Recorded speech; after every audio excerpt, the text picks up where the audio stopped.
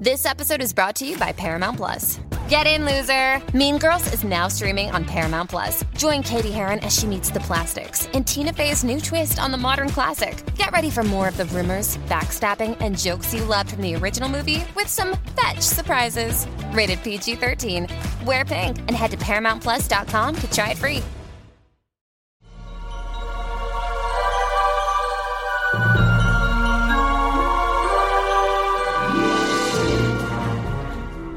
Welcome to Real Paranormal Activity, the network. Entertainment you'll enjoy.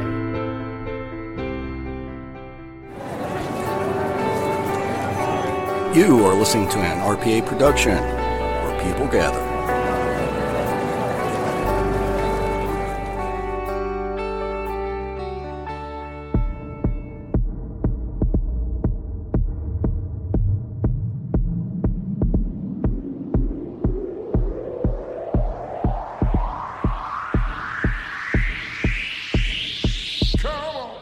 Ladies and gentlemen, RPA is proud to present Aaron's Horror Show with Aaron Frale.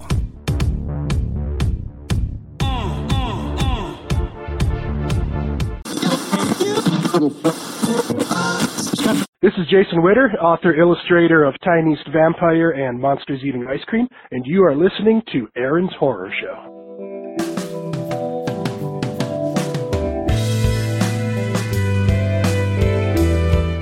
You are listening to Aaron's Horror Show, and I'm your host, Aaron Frale. We get to read fiction on the show and talk about some movies, books, you name it. If you like what I do here, please consider supporting the show at patreon.com/Aaron Frale. You'll get some books and other cool stuff for your support. Go ahead and also reach out to me at aaronsHorrorshow@gmail.com, Aaron Horror Show on Twitter, or Aaron's Horror Show on Facebook. Thank you so much for listening, and enjoy.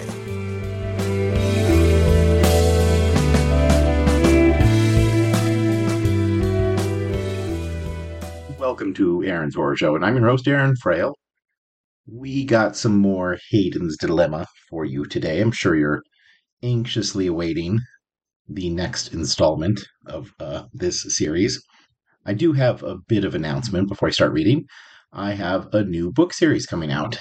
It is my first fantasy novel series. So the first one in the series is called My 3-Year-Old is a Barbarian and Other Parenting Problems. And the second one is called Works in Portland and Other Social Justice Issues. So yeah, I'm releasing 2 books at once. So you can get the first 2 in the series right now. All you need to do is go to anywhere ebooks are sold and look them up. So yeah, just go ahead and take a look at them. I think you'll enjoy this. If you've enjoyed the stuff I've been reading on this show, then you'll enjoy these. These are probably some of the best, in my opinion, some of the best things I've ever written. I think they have, the comedy going on, some of the action and adventure, some of the drama. It has a little bit of everything throughout the entire book. So, yeah, you should probably go check those out. And I also would just appreciate your support, even if you don't necessarily read a whole lot of books yourself. Maybe you know someone who does. Maybe you could go buy them. For that, someone who does, you could gift ebooks to people.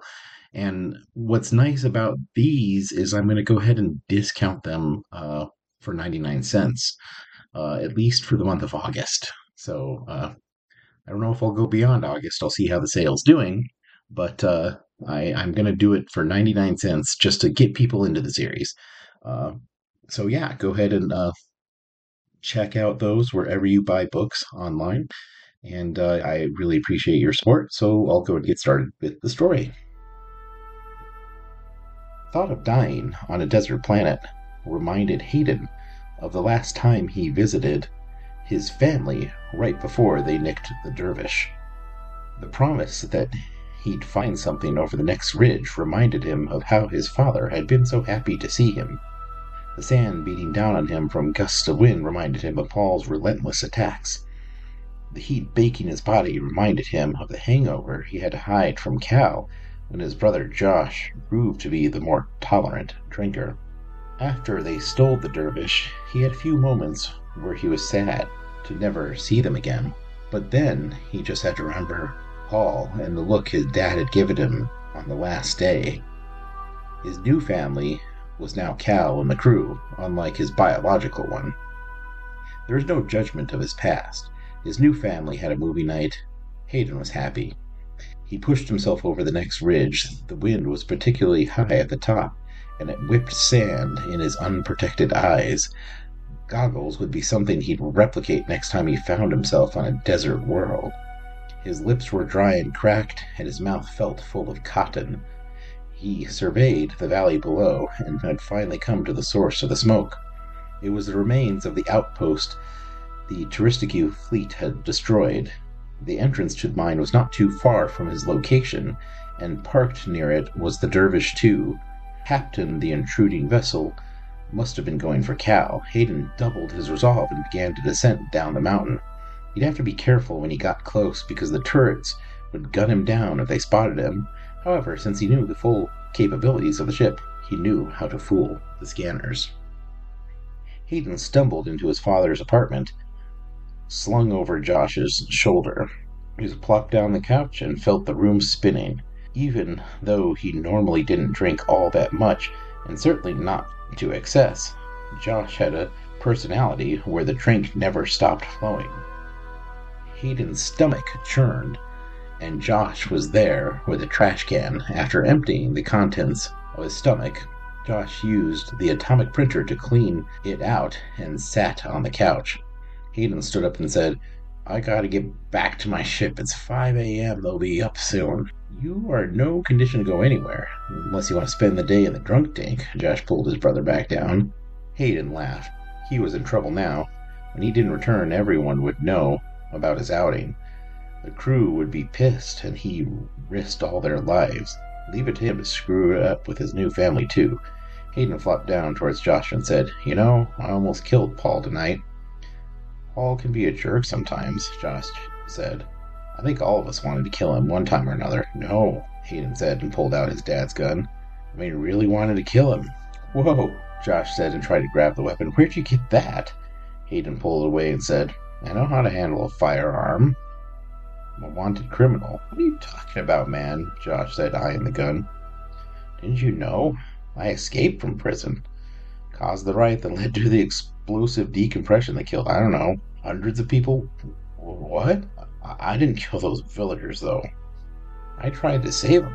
Irony is that Paul probably would have been proud of me if he knew the truth.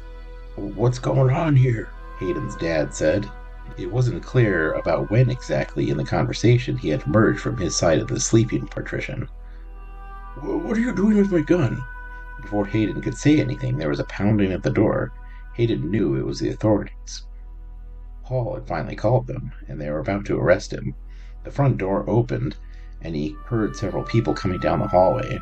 Hayden would rather die from a gun of an enforcer than go back to prison, or worse, be tortured to giving up his comrades. He pushed his father out of the way and ran towards the hall. Paul's voice came from the entrance. "Josh, I told you not to lock the inner lock. Each time I have to call the building manager." It was too late. Hayden shot him. Paul looked at the blood coming from his chest. His wife and 2 kids were standing behind him in shock. Josh and Paul's wife ran to support him when he collapsed to the floor. Hayden dropped the gun and turned to face his dad. His father's eyes said it all. Hayden walked past Paul's family, who stared at Hayden in fear. He didn't turn back. Hayden used the little water he was saving to cover himself in mud. He would be easy to spot visually, but it would cover his heat and biosignatures well enough to trick the computer. Hayden still took precautions of keeping boulders in between him and the Dervish II as much as possible. He crawled through 2 large rocks and peered around the edge. The Dervish II was close, but the mouth of the cave was even closer. He ducked behind the cover and steeled his nerves for a dash to the underground. If he's lucky, he'd make it before anyone noticed. If he wasn't, he probably wouldn't even feel the rounds that were big enough to penetrate the hull of a ship tear through his body. What annoyed Hayden the most about his family was the way they all buried family secrets. lying to their father, his brothers lying to each other. They're all symptoms of a much greater problem. They never talk to each other about anything. If Hayden felt like he could talk to his family, maybe they could have helped him clear the charges and get a third-party investigation, something. Instead, he became the embarrassment of the family. There was none of that in Cal's crew. If someone had a problem, they told you about it. Cal made people settle their differences. And even though Hayden and Cal shared an off-and-on romantic interest, she did not give him any special consideration. She always did what she thought was fair, and people respected her. That's why he was willing to die for her, whether it was an idiotic, drunken mistake, or now, when a ship could reduce him to a pile of goo that was mere meters away. He would do it for her. Hayden jumped in front of the boulder and ran towards the mouth of the cave. However, before he even got a few steps, he was met by an entourage of mercenaries in IF power armor, led by the guy Cal had stabbed. The dude looked like a cross between the Incredible Hulk and Iron Man. Cal was restrained with a set of energy cuffs and was led along by the group. They leveled their weapons at Hayden. A turret swiveled from the Dervish 2 towards him. The Hulk gave a hand signal, and everyone lowered their weapons, including the ship. He walked towards Hayden and said, "Let him go." The leader glanced to his compatriots, and they injected her with a stun serum. She fell limp, and they carried her back to the vessel. The leader smiled and approached Hayden while his unit climbed aboard. Not even a weapon, and the last of the water? The man dragged his finger across the mud on Hayden's face. The touch burned Hayden's skin. "You let her go." "I admire your loyalty. Really, I do. If I can inspire that kind of loyalty in my troops, I would probably truly be the first Touristicue Emperor. Do you know that when I was exterminating those moths, I'd leave one left? One survivor is a great way to get the rumor mill churning about your power. I advise you to think of it when your crew fights each other to the death, or whatever it is you do to figure out a new captain. We will hunt you down." The man smiled. "Do you think I was going to leave you alive? Oh no, in this case, you're not some scared villager whispering in the night about the fearsome Touristicue.